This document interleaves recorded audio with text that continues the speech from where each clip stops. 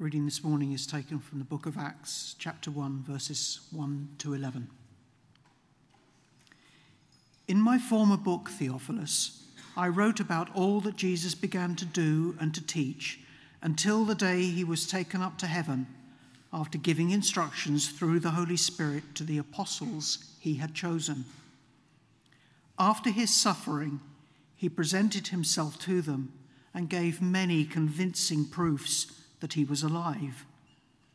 He appeared to them over a period of 40 days and spoke about the kingdom of God. On one occasion, while he was eating with them, he gave them this command: "Do not leave Jerusalem, but wait for the gift my Father promised, which you have heard me speak about. For John baptized with water, but in a few days you will be baptized with the Holy Spirit." Then they gathered round him and asked him, "Lord, are you at this time going to restore the kingdom to Israel?" He said to them, "It is not for you to know the times or dates the Father has set by his own authority, but you will receive power when the Holy Spirit comes on you, and you will be my witnesses in Jerusalem and in all Judea and Samaria and to the ends of the earth." After he said this, he was taken up before their very eyes, and a cloud hid him from their sight. They were looking intently up into the sky as he was going, when suddenly 2 men dressed in white stood beside them. "Men of Galilee," they said, "why do you stand here looking into the sky? This same Jesus who has been taken from you into heaven will come back in the same way you have seen him go into heaven." This is the word of the Lord.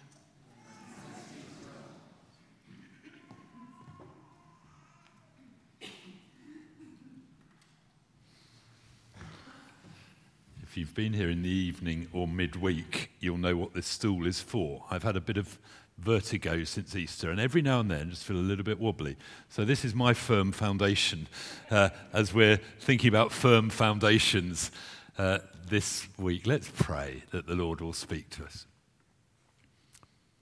How we praise you, Lord, for the faith of Thomas Bromley, the vicar of St Mary's 150 years ago, and the people in this town who gave generously for this church to be built, and then for the living church, your people, to be gathered here. For all those who have been baptized here in the 150 years since then, for all who've grown in their faith and encountered you, for all who've been equipped to live for you and been sent out from this place right around the world. We pray afresh today that you, the living Lord, will come by your Holy Spirit and speak to us. Deepen our foundations individually as your people. And as a church, prepare us for what you have in store for us next. So speak, we pray. We invite you in Jesus' name. Amen. For those who are used to collecting children at 10 to 12, I've done a deal with the children's groups. We're finishing at 12 today, just so you know, so you don't start getting fidgety and anxious, thinking, how on earth is Jonathan going to preach for only 10 minutes and it'll all be over? But we've done a deal, we'll finish at 12, so it's okay. And we're in good time. So what a wonderful celebration.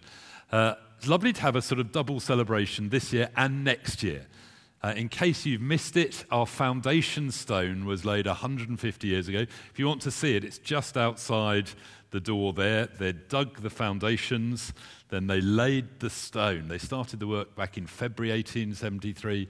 They laid the stone. A great gathering, we read, was there as the stone was laid above ground level, so we can read it on Ascension Day 1873. And then the very first service in this place, Ascension Day 1874. So next year, this time next year, I think Ascension Day will be a week earlier next year, 40 days after Easter. we will be celebrating 150 years since the first service. So this weekend's kind of a dummy run for next year, just warming up the joy. If Carolyn could barely contain herself for the prayers, heaven knows what she'll be like next year. Anyway, that's where we're heading. And we've had this wonderful reading of Acts chapter 1 of Jesus' actual ascension. And we've called this weekend Firm Foundations, and we've called this talk, this sermon, Firm Foundations. And there are three firm foundations for us in our Christian life that I want to remind you about. And these two are part of what's wired into this building. Outside on the wall out there, in Norman Warren's time, the church put three symbols that were essential to the Christian faith. They're what they symbolize. There's a cross, there's a Bible, and there's the Holy Spirit, the dove representing the Holy Spirit. And I thought I just want to preach about those three. And perhaps as I haven't got loads of verses for you today, it's just the passage from today, we'll leave the symbol up. So first of all, if we can put the cross up there. Now, the beginning of Acts 1, this is Luke writing. Luke, who wrote the Gospel of Luke. He starts off the Gospel of Luke telling Theophilus what he's doing. And in Acts chapter 1, he's writing for this same man. We don't know whether Theophilus was an actual man, it means God lover, whether he was kind of Luke's sponsor, or whether it was just generally to anyone who is a lover of God, which is certainly the case for the Scriptures. But he writes, "In my former book, Theophilus, I wrote about all that Jesus began to do and teach until the day he was taken up to heaven." Well, the heart of what Jesus did on earth was his death on the cross for us. He came, he lived for 30 years, an obscure life, and then 3 years of public ministry, teaching about the love of God, demonstrating the love of God in practical ways, healing, caring, loving, challenging unjust authority, but supremely dying on the cross. When the disciples understood who he was in the sort of hinge point of the Gospels, we read that from that point on, Jesus started explaining to them that the Son of Man would go to the cross, that he would be killed, and he would rise again. And Jesus kept explaining this, and they just didn't get it. But this was the heart of what he had come to do, to die on the cross for our sins. So the baptisms we've celebrated this morning, the water is a picture of being washed clean. And Jesus enables us to be washed clean because on the cross, he paid the price for the sin of the whole world. Now, I could preach a whole sermon on that one, but that can come for another time. But that is foundational. But he didn't stay dead. He rose again. So we like the crosses in our church to be empty crosses. If you get a crucifix, it reminds you of the crucifixion, but it doesn't also remind you of the resurrection. So we prefer our crosses, like the big one on the wall at the front on the left there, to be empty. They remind us that Jesus died for our sin and that he rose again. He didn't stay on that cross. As we said in the Creed, he descended to hell, but on the third day he was raised to new life. He said that was what would happen, and that is what happened. And he had finished that part of his ministry. So when Luke writes that he wrote in his gospel about all that Jesus began to do and teach, the implication is there's a lot more that Jesus was doing since then. But this marked a step change for Jesus. He had finished that part of the work. The price for sin is paid. One of the great challenges in the Christian faith is actually receiving that forgiveness, choosing to believe it and knowing it deep down. And there may be some here today who think, well, I know I'm generally forgiven, but I'm not really sure about that. That was too bad. That's a lie. The evil one would love to whisper in your ear, yes, everybody else is forgiven, but of course you did that, and that's too bad. That is not true. Jesus died on the cross for all the sin of the world, including yours.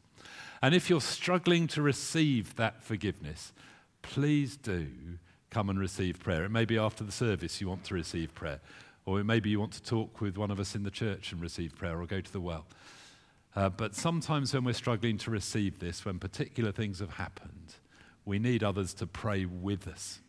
Because the truth is, The price for sins has been paid. Jesus finished that work. It was done. And when he rose to new life, it was a sign that that sacrifice for sin was fully accepted, as it were.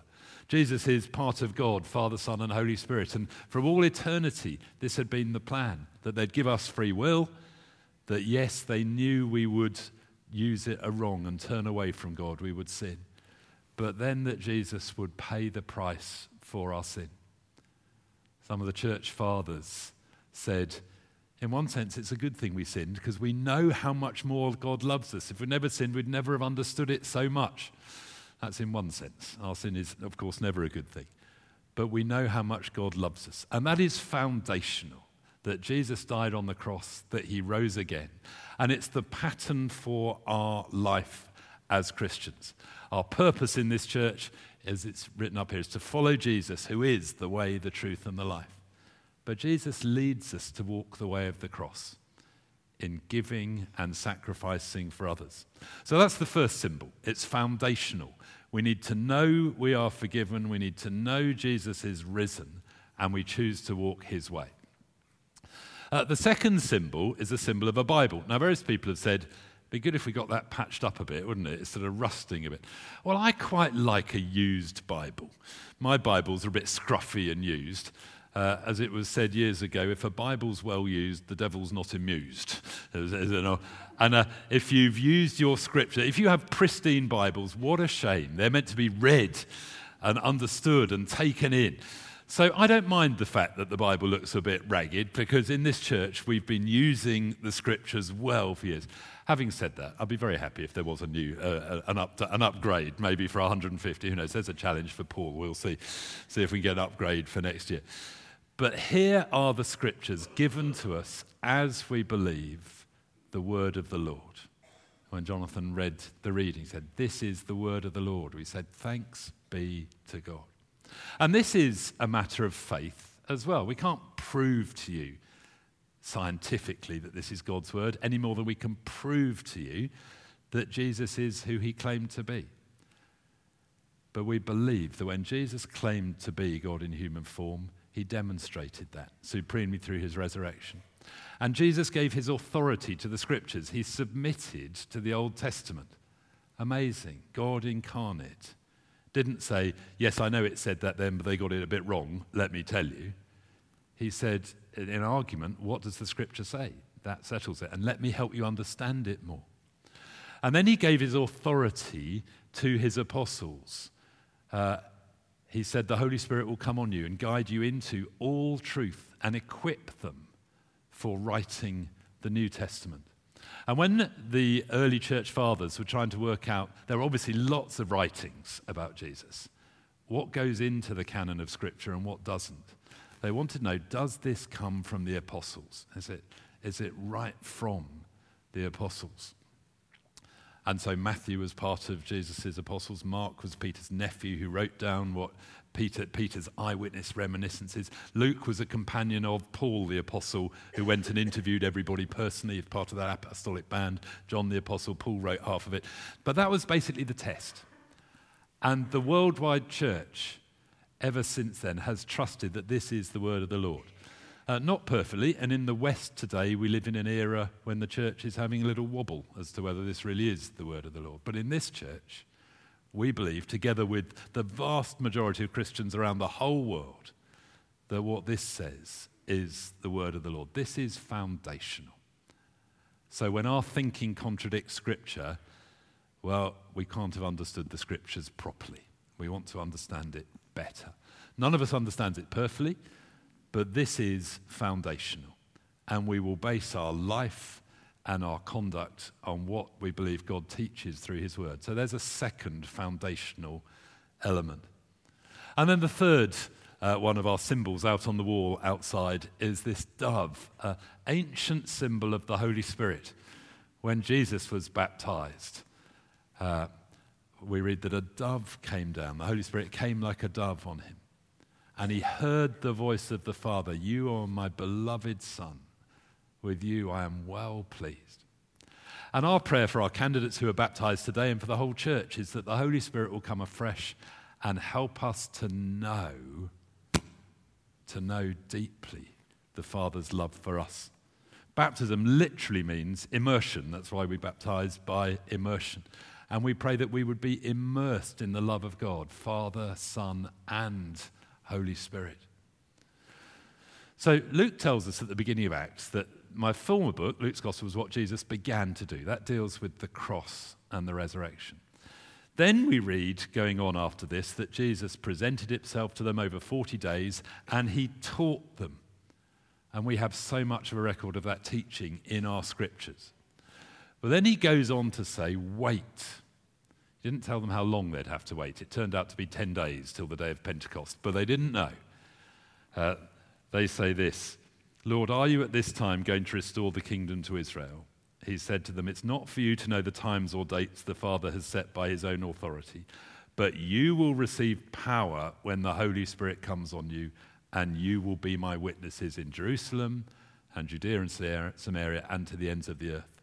And so the book of the Acts of the Apostles tells that story of the outpouring of the Holy Spirit on Pentecost, 10 days later in Jerusalem, and the birth of the church in Jerusalem. And then how the disciples were scattered throughout Judea and Samaria. And it finishes with the gospel reaching Rome. Not quite the full ends of the earth, but the picture is clear. Well, we praise God in this church that the gospel kept spreading from Rome, that Paul took the gospel into Europe in Philippi, and it's been passed on down the years till when it came to us. And this church was built 150 years ago. And God has gone on spreading the gospel from here in Leamington and further afield, and indeed to the ends of the earth. We have mission partners all over the world. Teresa Wilson, who was a student here, is a mission partner out in the Inigo Islands off Papua New Guinea. That is pretty much the ends of the earth from here. Or Dan Castle has just been on a gap year out in New Zealand, then to Vanuatu, then a boat to a tiny island that's almost inaccessible. That's pretty much the ends of the earth. So the Lord has been spreading the gospel right to the ends of the earth. And it's our prayer here that he will continue to do that. Our vision, we've reworked our purpose as a church to follow Jesus, the way, the truth, and the life. And we believe God's given us a 10-year vision to work towards, as Carolyn was praying to that earlier. Together with others in other churches in this area, to give everyone in this area, and it will slightly depend how many others want to work with us, to give everyone in the area a meaningful opportunity to respond to the good news of Jesus. Not just a quick hit and run. It usually takes us a while to hear the gospel several times, to wrestle with it on an alpha course or growing up, or to read or to talk, but to give everyone a meaningful opportunity. That will take time to respond to the good news of Jesus within the next 10 years, by Easter 2033. We've picked that date together with all sorts of organisations around the world because it is the 2000th anniversary of the resurrection by our calendar. By our calendar, Jesus was born between BC and AD. Historians say it's probably a few years out, but by our calendar, that's when it was. He was 30 when he started his public ministry. He went to the cross and rose again 3 years later. So Easter 2033 will be, by our calendar, the 2000th anniversary of the resurrection. And our vision is for everyone in this area to have an opportunity to respond to that good news. That is a big task, but it's much smaller than the task that Jesus gave the whole church of reaching the whole world. Well, of course, there's more to do, and this is our part of it. And we're excited to see how God's going to do it, because in our own strength, that can't happen. But it can happen as God pours his Holy Spirit on us and his people in this area. We're starting to network and work together better with church leaders in the area and working out, well, how can we do this? I'm really looking forward to seeing how God will lead us. We don't expect him to give us a big blueprint. If you read the Acts of the Apostles, the Holy Spirit leads what they're to do next, and they do that, and then what to do next after that, and they do that. But this is the goal. Some of you will be called much further afield, to the ends of the earth. Some of you will be called very much to Leamington and to the workplaces where you are. And all of us have a part to play in this. But it only comes as we're filled by the Spirit of God, immersed in the love of God, assured of the love of God the Father. That's what baptism's about. Wonderful to be reminded of it. I hope you got flicked with the water that, as Andy was saying, just to reconnect with our baptism of the love of God. But then the Holy Spirit fills us with power so we can witness. And I thought it would be good to pray together at the end of our service now for the Lord to come afresh by his Spirit in power upon us and on all his people in this area. So if the band would come back ready to lead us in song in a moment. Let me explain. For visitors among us, in a moment I'll invite you to stand and we'll pray that God would come by his Holy Spirit and we'll be still for a minute or two.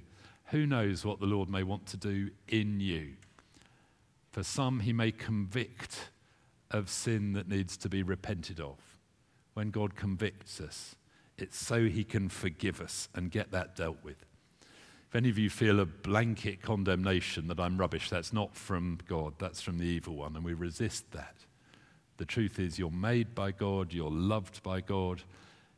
Yes, life is broken and spoilt because we've gone our own way. But Jesus paid the price for our forgiveness.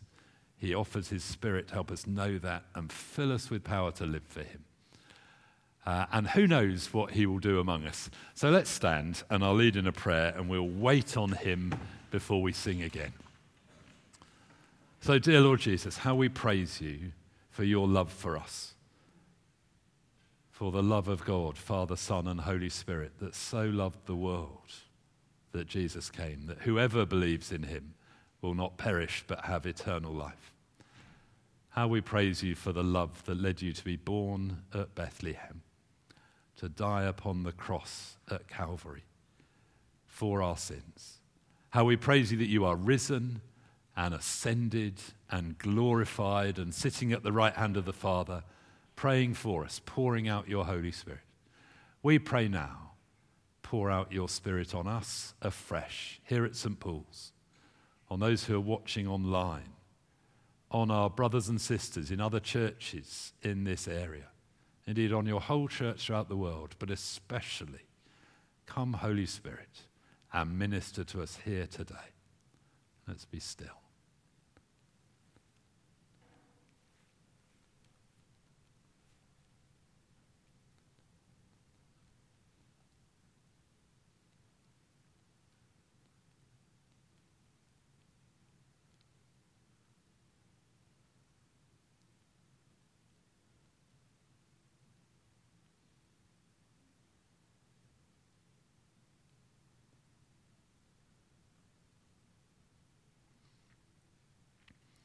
Some of you might want to ask, Lord, help me know your love to be real.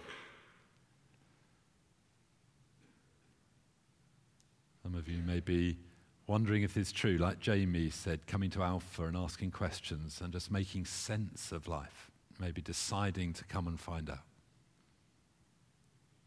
For many of us, we've renewed our baptism vows and sung that hymn, Take My Life, but just in the quietness, making that offer afresh to the Lord. And we pray, Holy Spirit, that you would put people on our mind for us to show your love to, or particular areas or networks of people you would have us witness to you.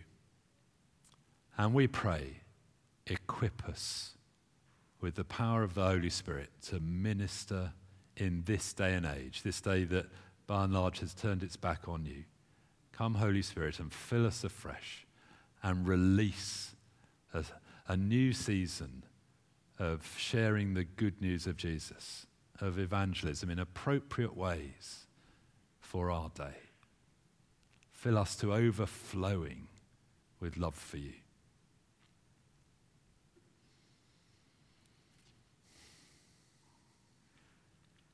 And all these things we pray in the name of Jesus Christ, our living Lord. Amen. Amen. Some of you will want to receive prayer afterwards, and our prayer team will be available at the front on the right. We'd love to pray with anyone for any reason. We're going to finish our service by singing that great hymn about God's love for us. Amazing grace, amazing undeserved love that saved a wretch like me. Each of us knows what we've got wrong. It is all forgiven and washed clean. And as some of our candidates were saying, there's not only grace and joy now, we look forward to the day of eternal life when we've been there 10,000 years and so on. So let's sing together as we close.